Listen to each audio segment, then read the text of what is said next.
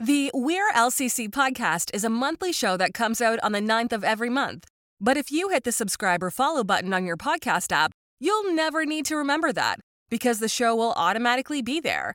So go ahead and hit the subscribe or follow button on your podcast app now. We are LCC, a podcast emanating from the halls of Lower Canada College on Royal Avenue in Montreal. Here's Alumni Officer Christine Jones. Welcome to the We Are LCC podcast. I'm Christine Jones, your host, alum, parent, and the school's alumni officer. Today we have Geoff Molson from the class of 87, pre-university class of 88. He's the president and CEO of Groupe CH, which owns the Montreal Canadiens, Evenco, Equipe Spectra, Just for Laughs, and the Bell Centre. We're privileged to have him join us for a conversation about the business of sport and the realities of owning a franchise. Welcome, Geoff, to the podcast. Thank you very much for agreeing to be on the We Are LCC podcast. We're very happy to have with us today Geoff Molson from the class of 1987. So welcome, Geoff. Thank you. Glad to be here. So why don't we just start by you telling us a bit about your path after graduating from LCC, what you did, where you went, and how you got to where you are now. I am officially from the class of 87, but I did grade 12 at LCC as well. So in 1988, I graduated from grade 12 at LCC, and I went to St. Lawrence University. At St. Lawrence University, I got a degree in economics. After that, from an educational perspective, I went to Babson College, which is in Boston, and I got an MBA. So that was my education post-LCC. And then in terms of experience, I was lucky to get a lot of experiences over the years after getting my degrees. So I worked in several different cities. I worked in Atlanta for Coca-Cola. I worked in Boston and New York for a management consulting firm. I worked in Denver for Molson, the beer company. I worked in Toronto for Molson, the beer company. And I worked in London for Marks and Spencer, which is a retailer in England. So I did get a lot of experiences. And then I came back to Montreal, obviously, and worked for Molson as the vice president of marketing. So a lot of experiences accumulated and got me to the point where in 2009, I had the opportunity to buy the Montreal Canadiens. And the rest is history for me. And I've been the president and CEO of Montreal Canadiens since then. And the company that I bought, the team that I bought, is actually a sports and entertainment company. And some of the LCC boys and girls probably are familiar with Oshiaga and Lasso and all the concerts at the Bell Centre and in other venues across the province. That's Evenco, and we manage that business as well. Okay, great. And so if we want to sort of focus the conversation on the business of sport and realities of franchise ownership, can you sort of talk to us a bit about how the landscape of sports business has evolved over the years and what trends you might see shaping its future? The sports business in general has been pretty successful overall from a business perspective. The reason I say that is because nowadays we all have streaming and Netflix and Apple TV, and we don't actually have to watch commercials when we watch a Netflix show, or we can fast forward through commercials if we want to, if they're on. In hockey and sports in general, it's live. And so live sports is exciting for people. They don't know what's going to happen next. They can't fast forward. You have a captive audience, and it's a very passionate thing. So in the era of Netflix and streaming and downloading, it has given sports an extra boost of attraction. And then other things are happening in sports that make it an attractive sport. I think that at least in hockey, we're finding that the play is faster, it's exciting, and the quality of the play on the ice is great and different. So it's fun for fans to watch. And then also in hockey, we have what's called a salary cap. And so no team can spend above a certain level of money. What that does is it gives everyone a chance to win. Because they're all given the same amount of money to spend, or they have the same amount of money to spend. So you can't buy your way to a Stanley Cup. You have to build your way to a Stanley Cup. And so that makes it exciting for fans because you never know who's going to win, and you never know which team's going to be good from one year to the next. It's such a good point about the Netflix and the streaming. I was trying to think, is there anything else that we watch that's actually live? Like if you get up to like go get a snack, you're going to miss something. You know what I mean? And I don't actually think there is unless you're like on TV, you know? Yeah, for sure. That has increased the business and the value of it. Right. Like people aren't watching a replay. I mean, obviously they're watching highlights and parts of it maybe the next day, but you're not rewatching an entire game. You already know the outcome. That's right. That's right. And, people watch on their phones. My kids watch a lot of games on their phones, and they just hold the phone up in front of their face. So that's unique. And going to the Bell Center, obviously, is a form of entertainment. It's like going to a concert or it's like going out for dinner. And so the Montreal Canadiens compete for what we call entertainment dollars. And entertainment can be anything from a vacation in Mexico to a dinner in downtown Montreal and a hockey game or a concert. So that's something that we work hard on trying to make sure that when you do come to the Bell Center, you have a great experience, regardless of whether we win or lose.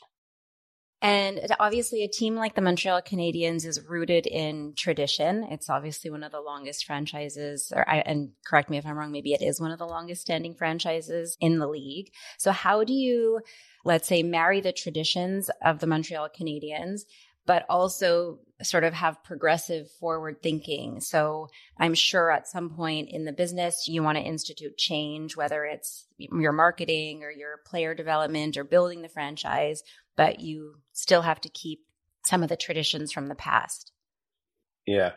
So to answer your question, the Montreal Canadiens are the oldest hockey team in the world. It's probably something I should have known prior. Founded in 1909 and proud winner of 24 Stanley Cups, which is also the most of any other team. Actually, almost the most of any other team in all of sports. There's one team that's won more than us, and it's the New York Yankees. But apart from that, the Montreal Canadiens have been a very successful franchise. So all that tradition and that history is important, but we have 18 to 35-year-old players, and we have young fans that love those players. And so it is a fine balance. You want to honor your history and be modern at the same time. So you intertwine the great history of this franchise with the captain, for example, or with Cole Caulfield. I mean, we had other goal scorers in our history as well. You need to focus on moving forward in the future and the team now, but always remind people that the reason we're all here today is because of the great heritage of the Montreal Canadiens. And are there plans to market yourselves in Europe, have any games across overseas? The last time we did it was probably when I was at LCC. So it's been a very long time. The Canadiens played in London and maybe when I was at St. Lawrence. But so it's been a very, very long time. And it's something that we would like to do. We have some international players on our team, obviously. And, there's a lot of markets that are attractive for us to look at. Even a market like Paris would be interesting purely because there's a French connection with Montreal and with Quebec. But yes, it's on our list of things that we want to accomplish. And the league manages international games. And so we're working with the league to try and make that happen. Okay. And what about any other interest for Groupe CH in other professional sports teams, whether it's or leagues like NBA, MLB, now the PWHL, lacrosse, anything on the horizon there? Yeah. So we're always looking to do more, whether it's on the event side or on the sports side. And so we could do anything from a one-off, like we brought baseball back to the Big O for some preseason games over the years. We bring an NBA game almost every year to the Bell Center. And now we're just sort of dabbling into other sports as well. We would like to bring more basketball, either to Laval or to Montreal, because we think Montreal is a great basketball market. Ultimately, if we ever got a chance to have an NBA team, we would definitely look at that. But in the meantime, there's college basketball, and then there's this league called the G League, which is like a farm system for the NBA. So those things we'll start to see come to Montreal and Laval. And then as far as indoor lacrosse goes, we're going to have a game actually this year, indoor lacrosse game, and hopefully it does well because it would be a step towards possibly bringing a team here someday. What about a winter classic in Montreal on the horizon? Yeah, that would be nice. We would love to do that, but unfortunately we don't have an outdoor stadium that's big enough to hold that kind of event. there's talk about the provincial government renovating the Big O, and there is a small window of time when they have to take the roof off, and the new roof is not going to go back on. And so maybe that's an opportunity because it would be an outdoor game at the Big O. But as of right now, unfortunately, it'll be hard for us to have an outdoor game without a venue. Yeah, a venue would be important. So turning again back to the league a bit, it's expanded obviously so much over the years. Is there a concern that more expansion would further dilute the league? And for example, there's already fewer games between the traditional rivals, like let's say the Habs versus Toronto and Boston. At the current moment, there are no imminent plans for the NHL to expand. But should the day come when the NHL decides to expand, do I think it's going to dilute the quality of play on the ice? I don't think so. I think hockey is becoming much more of an international sport. Not long ago, call it 25 years ago, probably 75% of the professional NHL hockey players were from Canada. And now that number is below 50%. And that's not because Canada's not performing. It's because other countries like the US, Finland, Sweden, Russia, Switzerland, Slovakia, Czechia are all delivering more high caliber hockey players. And so we'll just see more high quality play. So I don't think it's dilutive. As for rivalries, I do think that as you expand and you get more and more teams, we're at 32 now, and even at 32, playing every team every year, home and away, does have the impact of reducing the rivalries. And so we played the Toronto Maple Leafs, for example, on the first game of the season this year, and we haven't played them since. And late last week, we played the Ottawa Senators for the first time this whole year, and we've played Boston only twice.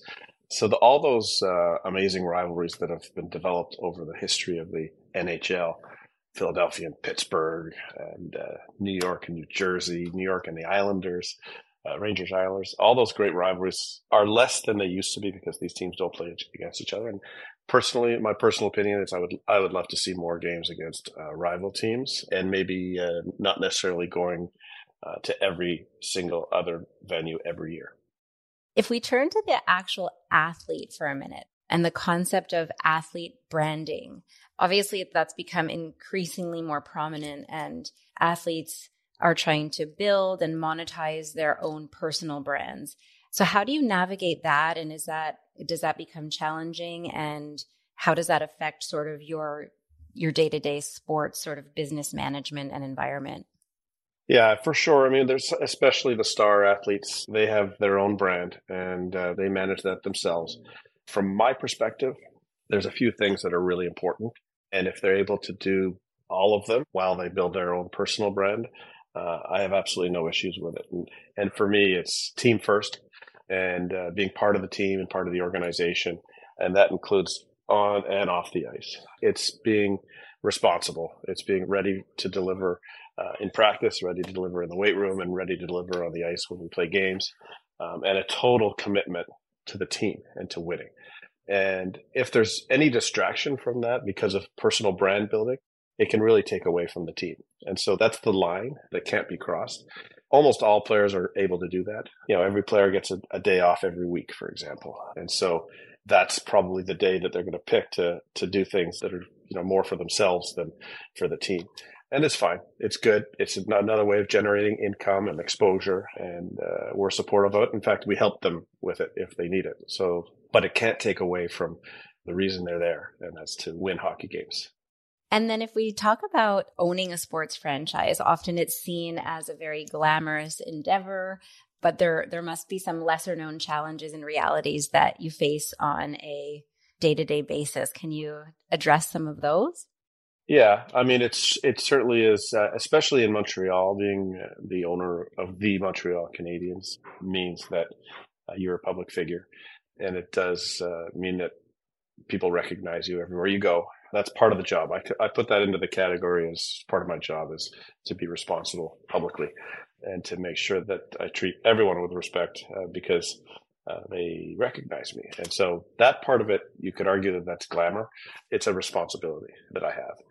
And the reality is every day when I wake up, I have a hockey team to oversee, but I also have a business to manage. And I love doing both, but I wouldn't call it glamorous. There are days when managing the hockey team are tough, and when the team is not performing, or if somebody isn't performing, decisions have to be made. And the amount of times I've heard people say, I wish I was a fly on the wall in your meetings with Kent Hughes and Geoff Gorton and Martin St. Louis. But, they're not always easy discussions, and tough decisions have to be made. In fact, they made one yesterday. They sent one of our good young defensemen down to Laval. And that's a tough decision to make, but it's thought through, and it's with an eye of developing the player to be more ready to play in the NHL. And then there's times when you have to let people go. That's not glamorous either. So that part of it. And then the business, it's like anyone else managing a business. You want to maximize your exposure, and you want to perform to the best of your ability, whether it's game presentation, concerts, television rights, whatever it is, you want to oversee those and manage those. Basically, the way I look at it is to maximize the revenues so that we can pay our players and have as many alternatives to having a winning team on the ice. And I guess with the added, most businesses aren't in the spotlight of the media the way that owning a sports franchise is. So I'm sure having to manage what comes out in the media, especially in the market here, it can't always be easy. No, the media is tough. My approach to the media is you can't get too excited when things are going well, and you can't get too down when things are going badly. And, we lost last night, and, they're not as gentle, the media, the day after. I put it into a category of passion. So like these journalists, they love our team. They essentially work for our team because they're covering our team on a daily basis, and they get angry too, just like fans. And so when they write those things, it doesn't mean they don't love our team. It means that they've been disrupted, or they're not happy with what's going on. And that's fair. It's fine. They can do that. When it gets a little trickier is when a journalist attacks players or people in the organization personally. And that's not necessary. We're all in it together, and there's no reason to attack people personally in journalism. Do you consider yourself a fan? Obviously you are passionate about the sport. So are there any unique challenges managing the dual role as being a sports enthusiast and a business person behind the organization? Yeah, obviously I am a fan, and I was a fan for my whole life. I still am a fan, and I consider myself, when I go to games, even though I'm working, I'm still a fan. Yeah. You have like a Habs t-shirt underneath your suit? Yeah, right. A little tattoo. No, I don't have a tattoo. But it's really important to take the fan away from business decisions and hockey decisions. And so that's something I have extreme discipline with, regardless of how happy I am with performance of the team. At the end of the day, I've hired professionals to oversee various parts of the business or the team, and that's what they do for a living. And I have to trust them to do their job properly. And I'm very supportive of the group that oversees the team and the group that oversees the business. And so I've been doing this for 15 years now. It's become pretty easy for me to take the fan out of me and focus on the business, but it is still fun to be a fan, and I consider myself a fan. And I guess just sort of as we come to a close in the conversation, I wanted to talk a bit about sort of some social and political issues that sort of, I guess, have become increasingly intertwined with sports. So as an owner, do you feel like you have to navigate the responsibility of representing the team in some of these sort of social political conversations, and does that impact your overall business strategy and maybe fan base? I do think that given the importance of the team culturally and to the population that we represent, it is important for us to address social issues. Political, not so much, but social. And we do. We're very strong supporters of diversity, for example. And diversity can mean a lot of things. And so our organization believes in diversity, and we won't necessarily go deep into one form of diversity, because to us, it's all encompassing. And there's fans of all different types that love our team. And so that's a big priority for us. And then through the NHL, there's a campaign for cancer. There's a campaign for LGBTQ. There's a campaign for Black History Month, and we support those as well. And so it's important for our fans to know that we are involved in the community and we care about social issues. Right. Well, I mean, just even, I think, was it yesterday that was about mental health? So that obviously, that's another one. And can you choose which causes you'd like to support, or do they come from the league as a whole? It's both. We try to be consistent as a league, and I think the other leagues do that as well. And so the league has initiatives that they invest heavily in, and they request that we embark. And we do that with pleasure because they're all good causes and they're all good social issues, and they're all encompassing. So, and then there's times when we do things specifically within our community, like a blood drive or building an outdoor hockey rink in an underprivileged community. We just built our 14th one in Saint Jerome, and these things are awesome. They're refrigerated rinks with a Zamboni and a hut to warm up and put your skates on. We give them 100 pairs of skates, 100 hockey sticks, gloves, and helmets.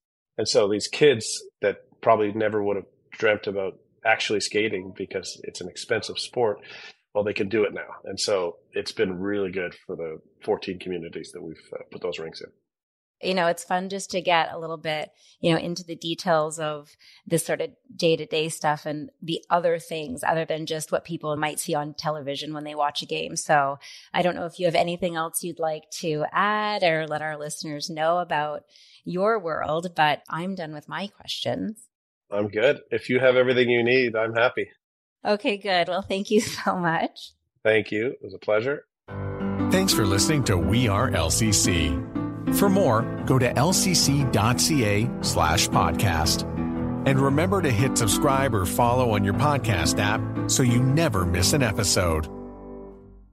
Produced and distributed by the Sound Off Media Company. I'm Matt Kundle, host of the Sound Off Podcast, the show about podcast and broadcast. Since 2016, we've been speaking with amazing people who have populated your ears for decades. Legendary broadcasters, research wizards, talent experts, podcasters, voice talent. Almost 400 stories, all for free. Subscribe or follow the Sound Off Podcast on Apple Podcasts, Spotify, Amazon Music, or at soundoffpodcast.com.